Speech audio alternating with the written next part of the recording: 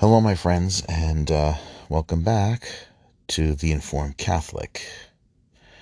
This is going to be the fourth Sunday of Easter, so we're going to continue that. So let's begin. Let me read this little passage from the Missal. It's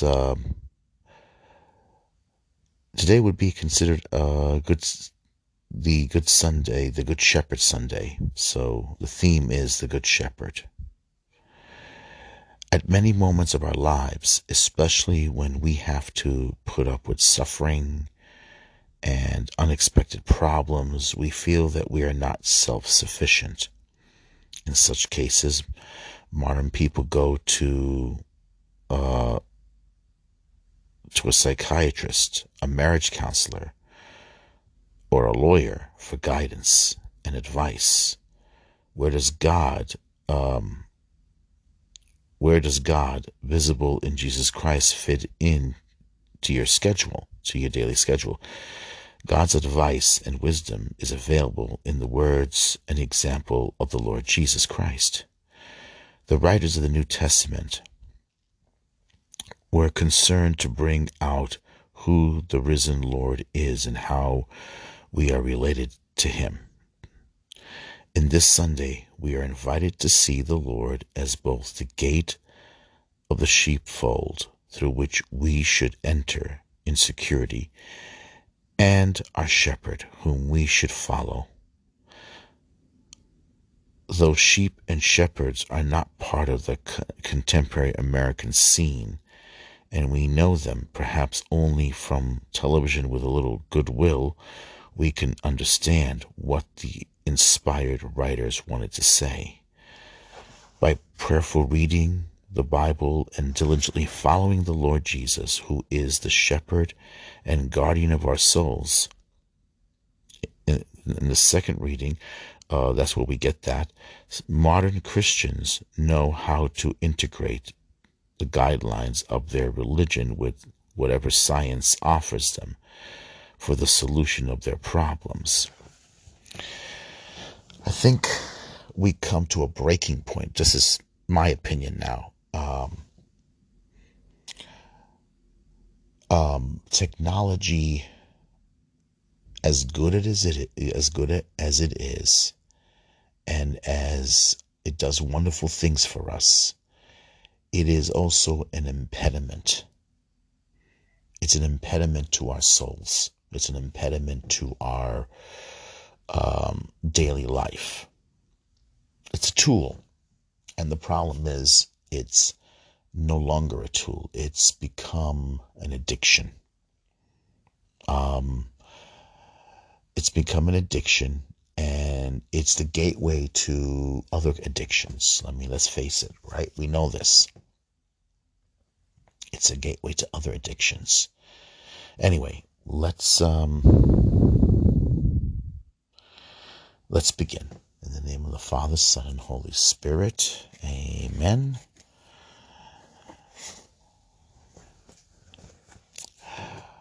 I confess to Almighty God and to you, my brothers and sisters, that I have greatly sinned in my thoughts, in my words, in what I have done and what I have failed to do. Through my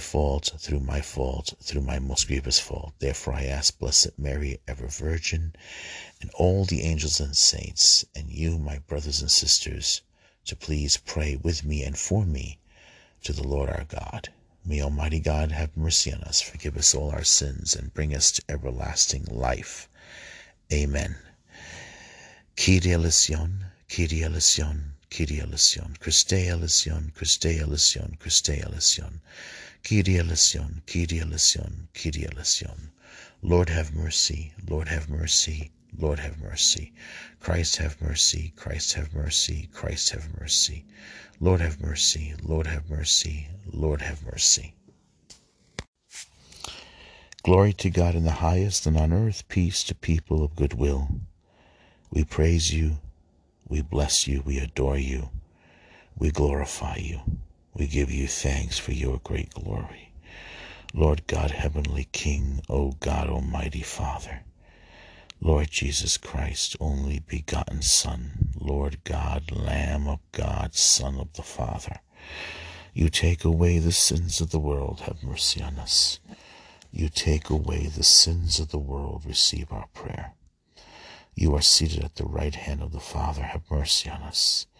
For you alone are the Holy One, you alone are the Lord, you alone are the Most High, Jesus Christ, with the Holy Spirit and the glory of God the Father. Amen. Okay, so we are now in the fourth Sunday of Easter. Sorry about last week. Got overwhelmed with things. Time flies by quickly. Anyway, so yeah, I think, I've been listening to some YouTube channels with Father Ripperger, and they're talking about, especially since the shutdown, things have gotten so badly, and since we have so many things that happened. I mean, so many of our freedoms are being taken away, and there's so many things that many of our leaders are trying to implement. Even here, the mayor of New York and the governor wants to get rid of gas stoves. They want to push all these electric cars, which are they're not dependable. And gas stoves, electric cars, they want to try to have us cut back on beef and eat bugs. They're even talking about getting rid of rice, which feeds half the planet. Where are they getting these ideas from? And what makes them think they're right to do this? Half the planet survives on that. That's like an important food source to stop hunger. So what we have here is a new Tower of Babel. Because technically it's, okay, basically Father Ripperger and some of our other good Orthodox teachers, the few we have out there, would tell you that modernism is the synthesis, the culmination of all heresies. A heresy is basically a bad teaching. A teaching that basically is contrary to the gospel, contrary to Christ. I know we haven't begun the reading, but let's just talk about this first. It is basically the culmination of every single anti-Christ teaching that has existed. And it has basically morphed, let's put it this way, into one big giant Frankenstein. All right, in it you have that man is the center of everything. Man is the center of all. God, man doesn't need God. Or man is God. Arius, which was a heretic from Alexandria, Egypt, around the 4th century, right? He basically came up with an idea that Jesus is not God, that Jesus was a man who created and sort of got adopted to God. And it basically is, it's another way of basically saying that you don't need the church, because if Christ is not God, then the church is not real, or the church is just merely a human institution.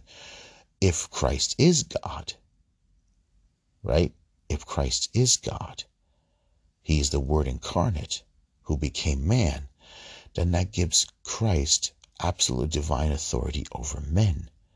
And that makes the church a divine institution to teach men. In that sense, I mean, like you have to say about Protestants, because Protestants basically are a scattered group of people. Basically, if you look at them, they're pretty much man-made institutions. They're practically the bread and butter of Protestant ministers, right? The bread and butter of all of these people, because that's what it is. It's their own, it's their ministry, it's how they survive, it's how they pay the bills.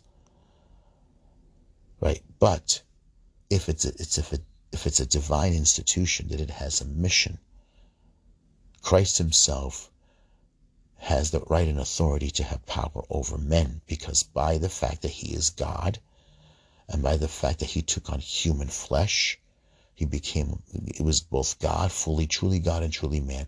He has authority over men, and he basically can give a commission and authority to preach and teach to his apostles, to teach others. Now, the part about Judas being a scandal, that's just because there's always going to be those human beings in the world who don't understand. And we have them in the church even now. They're modernists. They don't fully understand. They don't fully understand who Jesus is. You can still be a Christian. You can become an apostle, a successor of the apostles. And you could still lack the faith. You could still love the world too much and lack the faith. And in many ways, you could even hate Christ. That's probably what happened with Judas. He believed in him. There's some people who can believe in him, but don't have the grace, don't have the faith. I mean, we have baptized Catholics out there who are doing that now in the government. Not even clergy. It's sad, but it's true. Now, what Arius did was he basically took man and he basically made the government into God. By downplaying Christ, he basically went back and gave the pride and vanity, the ego to man, and therefore created the idea that the government is the answer to everything, that the government is God, that the government can solve poverty, can solve. By the way, the movie Nefarious, I haven't seen it, but the scenes, if you look at some of the stuff on Church Militant on YouTube by Michael Voris, it's very good. It's very good. Basically, it's pretty much what we're talking about here. Man now wants to solve all the problem. And man can do it with prejudice, without license, just like what Hitler tried to do. Just like what they're trying to do now. I mean, think about it. According to exorcists, every time there's an abortion, every time a child is murdered, thousands of demons are released back in the world. God has to release all these demons back in the world because once we kill a child, we murder a child. Now imagine what happens with transgenderism, with mutilation, because man denies God's right. Man denies God's authority, and therefore man must be punished. This is why things have gotten so bad, why there's so much violence in the street, why there's so much. I mean, the other day, supposedly in New York, this poor woman was sexually assaulted, about 60 years old, dragged, screamed for help, within earshot of people, and nobody did anything to help her.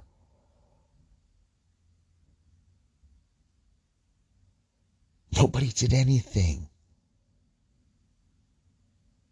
In the movie, there's a scene where the demoniac, the possessed man who's condemned to die, is speaking to this atheistic, way ridiculous, overly educated to the point of complete shameful blindness. The psychiatrist thinks that we are ahead of ourselves. We have done better. We have succeeded. We don't need, we're getting rid of racism. We're getting rid of sexism. We're achieving equality. And the demoniac looks at him and says, I think I love you. He says, do you realize that there are more slaves today on your planet than there was during the Roman Empire? And half of them are sex slaves in the sex trafficking industry. Think about that. Our basketball players, our sports players, are advertising sneakers made by slave laborers in slave camps.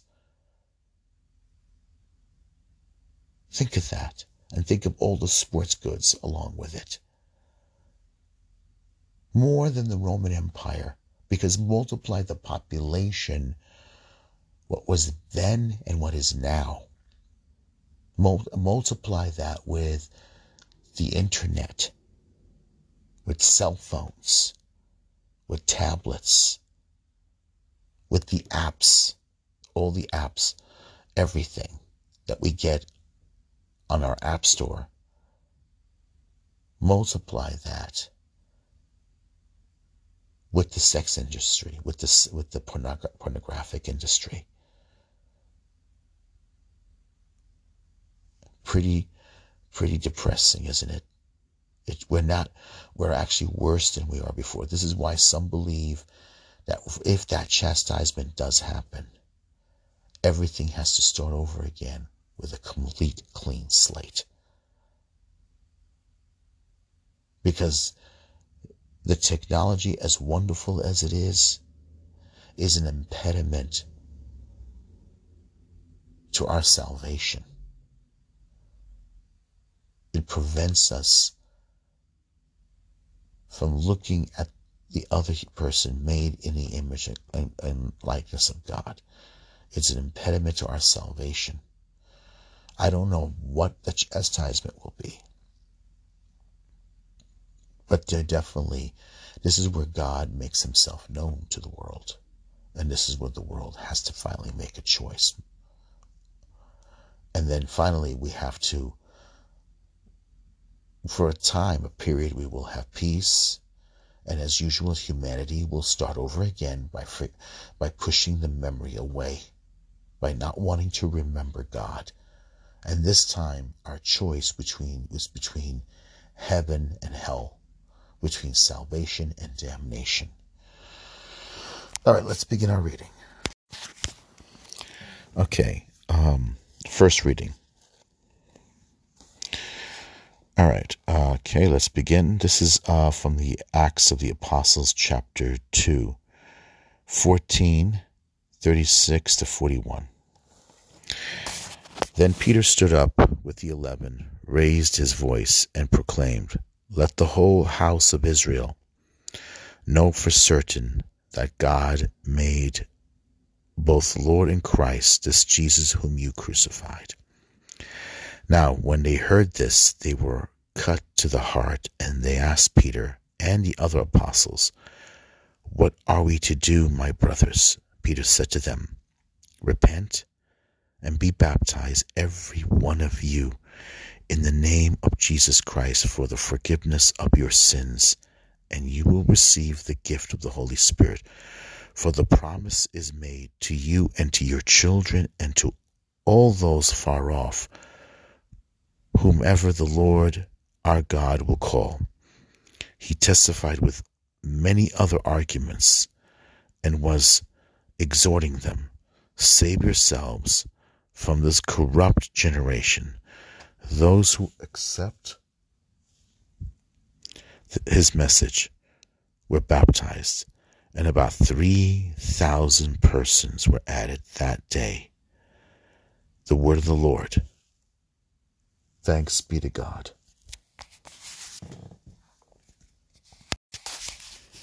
Psalm 23, and the response is, the Lord is my shepherd, there is nothing I shall want.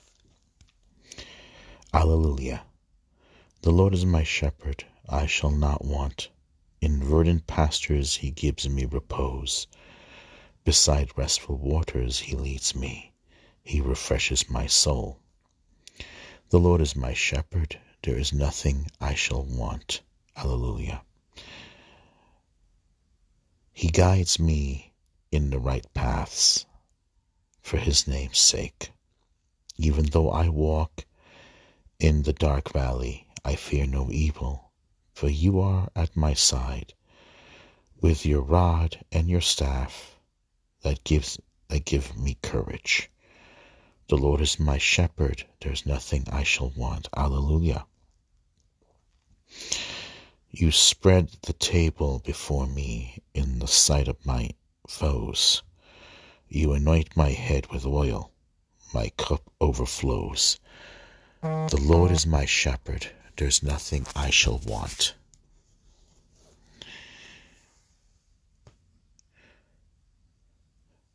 And only in goodness and kindness, only goodness and kindness follow me all the days of my life, and I shall dwell in the house of the Lord for years to come.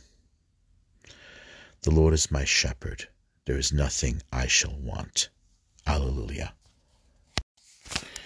Second reading from 1 Peter chapter 2, verse 20 to 25. Beloved, if you are patient when you suffer for doing what is good, there is a grace before God.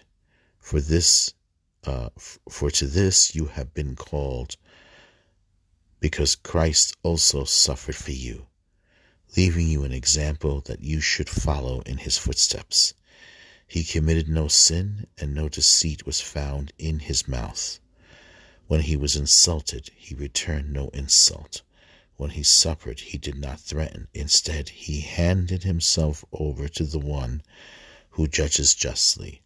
He himself bore our sins in his body upon the cross, so that, free from sin, we might live for righteousness. By his wounds you have been healed. For you had gone astray like sheep, but you have now returned to the shepherd and guardian of your souls. The word of the Lord. Thanks be to God. Alleluia, alleluia. I am the good shepherd, says the Lord. I know my sheep, and mine know me. Alleluia, alleluia. A reading from the Holy Gospel according to St. John, chapter 10. All right, chapter 10, verse 1 to 10. Okay. Jesus said, Amen, amen, I say to you, whoever does not enter a sheepfold through the gate, but climbs over elsewhere, is a thief and a robber. But whoever enters through the gate is the shepherd of the sheep. The gatekeeper opens it for him, and the sheep hear his voice. As the shepherd calls his own sheep by name and leads them out. When he has driven out all his own, he walks ahead of them, and the sheep follow him because they recognize his voice. But they will not follow a stranger. They will run away from him because they do not recognize the voice of the strangers. Although Jesus used this figure of speech, the Pharisees did not realize that what he was trying to tell them. So Jesus said again, Amen, amen, I say to you, I am the gate for the sheep. All who come before me are thieves and robbers, but the sheep did not listen to them. I am the gate.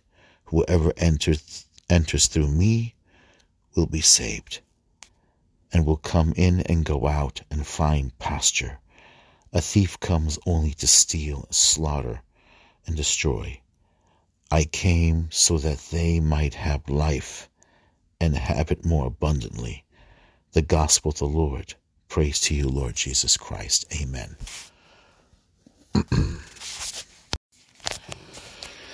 So, the last part I like, that it says in the gospel reading, the Pharisees didn't comprehend or understand it, and then he had to say it in this way, where he is the sheep, he is the way for the sheep. Here, Jesus said again, Amen, amen, I say to you, I am the gate. He is the gate. He is the entry point. He is the way, the gate to salvation. I am the gate for the sheep. All who come before me are thieves and robbers, but the sheep did not listen to them. I am the gate. Whoever enters through me will be saved. Here, it goes back here. This is the line here. All right. Although it says here, although Jesus used this figure of speech, the Pharisees did not realize what he was trying to tell them. They didn't realize it. Even for the teachers, they have to go through him. You have to go through him. Anyone who claims to be and is not is basically a false teacher. You know, you got these guys with prosperity gospel. You got you even got bishops who treat the church like a corporation. Right? They treat the church like a corporation. Those are false teachers. False teachers. The answer is Jesus Christ. Everyone has to walk through it. Pope to new baptized baby. Everybody. Even the false teachers have to come through him. There is no other way around it. There is no other way around it. You cannot escape it. Christ is the answer. He is the way, the truth, and the life. He is the good shepherd of our souls, as Simon Peter said. Baptism is life in Christ. You're the new Genesis. He is beginning a whole new form of creation. All right. Baptism is the gateway. The problem is okay. We're always going to get a Judas. We're always going to get a Judas. We're always going to get a smooth talker. We're always going to get a businessman. We're always going to get bad teachers. The answer is, are you going to let them become an impediment? Even the good that they have done, Christ can still work good through a bad teacher. You know, don't be scandalized. Don't be surprised by people's failure. There was a young woman that called herself Christ's Defender. She's in England. Very smart, very well educated in apologetics, and I mean smart. And she was talking about the Protestant minister, the late Ravi Zacharias, who turns out has had a lot of scandals appear about him. And, you know, a lot of Christians can have their faith destroyed by scandal, by leaders that they have worshipped too much, that they put too much dependency on them. In many cases, the cause for sin, the cause for scandal, is because they took upon themselves a fame that's unnatural, and they couldn't handle it. And usually when people are scandalized by bad teachers, by horrible sexual stuff and then they let it destroy their faith, it usually means that their faith was too much in the teacher than in Christ. Remember, Jesus himself used a metaphor by building your house on a rock versus building your house on sand. Building your house on sand means that you worship the leadership rather than worship Christ. And that's a fact. That's something a lot of people have to learn. You can't admire and love the teacher, the figurehead, the priest or the minister. You can't do that. It's Christ that has to be worshipped and loved. His words you have to be familiar with. Him you have to be familiar with. You have to know him. Teachers, that you, by loving them too much, by showering them with so much attention, oh, how wonderful they are, oh, how wonderful they are, or how great they are. Oh, I love your sermon. No, it's Christ. It's Christ. Anything more than anything that takes away from him, you're going to be hurting the minister. You're going to be hurting the priest. You're going to be hurting the bishop. You are going to hurt them. You're going to hurt the deacon. And then what happens is your faith becomes a shipwreck when a scandal comes. You'll wind up defending the minister rather than defending Christ. You'll wind up defending the minister than, let's say, someone who has been taken advantage of. That's the problem. And that's why we've had all these scandals. Theodore McCarrick couldn't handle it. The former cardinal, he couldn't handle it. He couldn't handle it. There were issues, there were things in him that he just would not acknowledge. The sin that was in him, he would not acknowledge. It's sad, but it's true. Ravi Zacharias, the former minister, he was of Indian background, very smart, very intelligent. And some people get so upset about it that if we moved away from, there's so much. The church moved away from it in the modern church for too long. We followed society. Many of our ministers followed the culture. It started off, I think, with, it definitely was before Vatican II. It's definitely long before that. But we took our eyes off of Christ and we paid the price for it. We paid the price for it, and a lot of victims, a lot of poor souls got destroyed. All right, I'm going to end it here and we'll go to the closing. I believe in one God, the Father Almighty, maker of heaven and earth, of all things visible and invisible. I believe in one Lord Jesus Christ, the only begotten Son of God, born of the Father before all ages, God from God, light from light, true God from true God, begotten, not made, consubstantial with the Father. Through him all things were made. For us men and for our salvation he came down from heaven, and by the Holy Spirit was incarnate of the Virgin Mary and became man. For our sake he was crucified under Pontius Pilate. He suffered death and was buried and rose again on the third day in accordance with the Scriptures. He ascended into heaven and is seated at the right hand of the Father. He will come again in glory to judge the living and the dead, and his kingdom will have no end. I believe in the Holy Spirit, the Lord, the giver of life, who proceeds from the Father and the Son, who with the Father and the Son is adored and glorified, who has spoken through the prophets. I believe in one holy, Catholic, and Apostolic Church. I confess one baptism for the forgiveness of sins, and I look forward to the resurrection of the dead and the life of the world to come. Amen. Hail Mary, full of grace, the Lord is with thee. Blessed art thou among women, and blessed is the fruit of thy womb, Jesus. Holy Mary, Mother of God, pray for us sinners, now at the hour of our death. Amen. Arise, O Lord, and scatter your enemies, and all who hate thee flee before thy holy face. Saint Michael, Archangel of God, defend us in battle. Be our protection against the wild and wicked attacks of the devil. May God rebuke him, we humbly pray.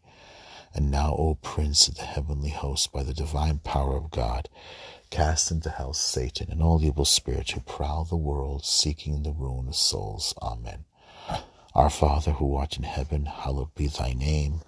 Thy kingdom come, thy will be done on earth as it is in heaven. Give us this day our daily bread, and forgive us our trespasses as we forgive those who trespass against us. Lead us not into temptation, but deliver us from evil. Amen. In the name of the Father, Son, and Holy Spirit. Amen.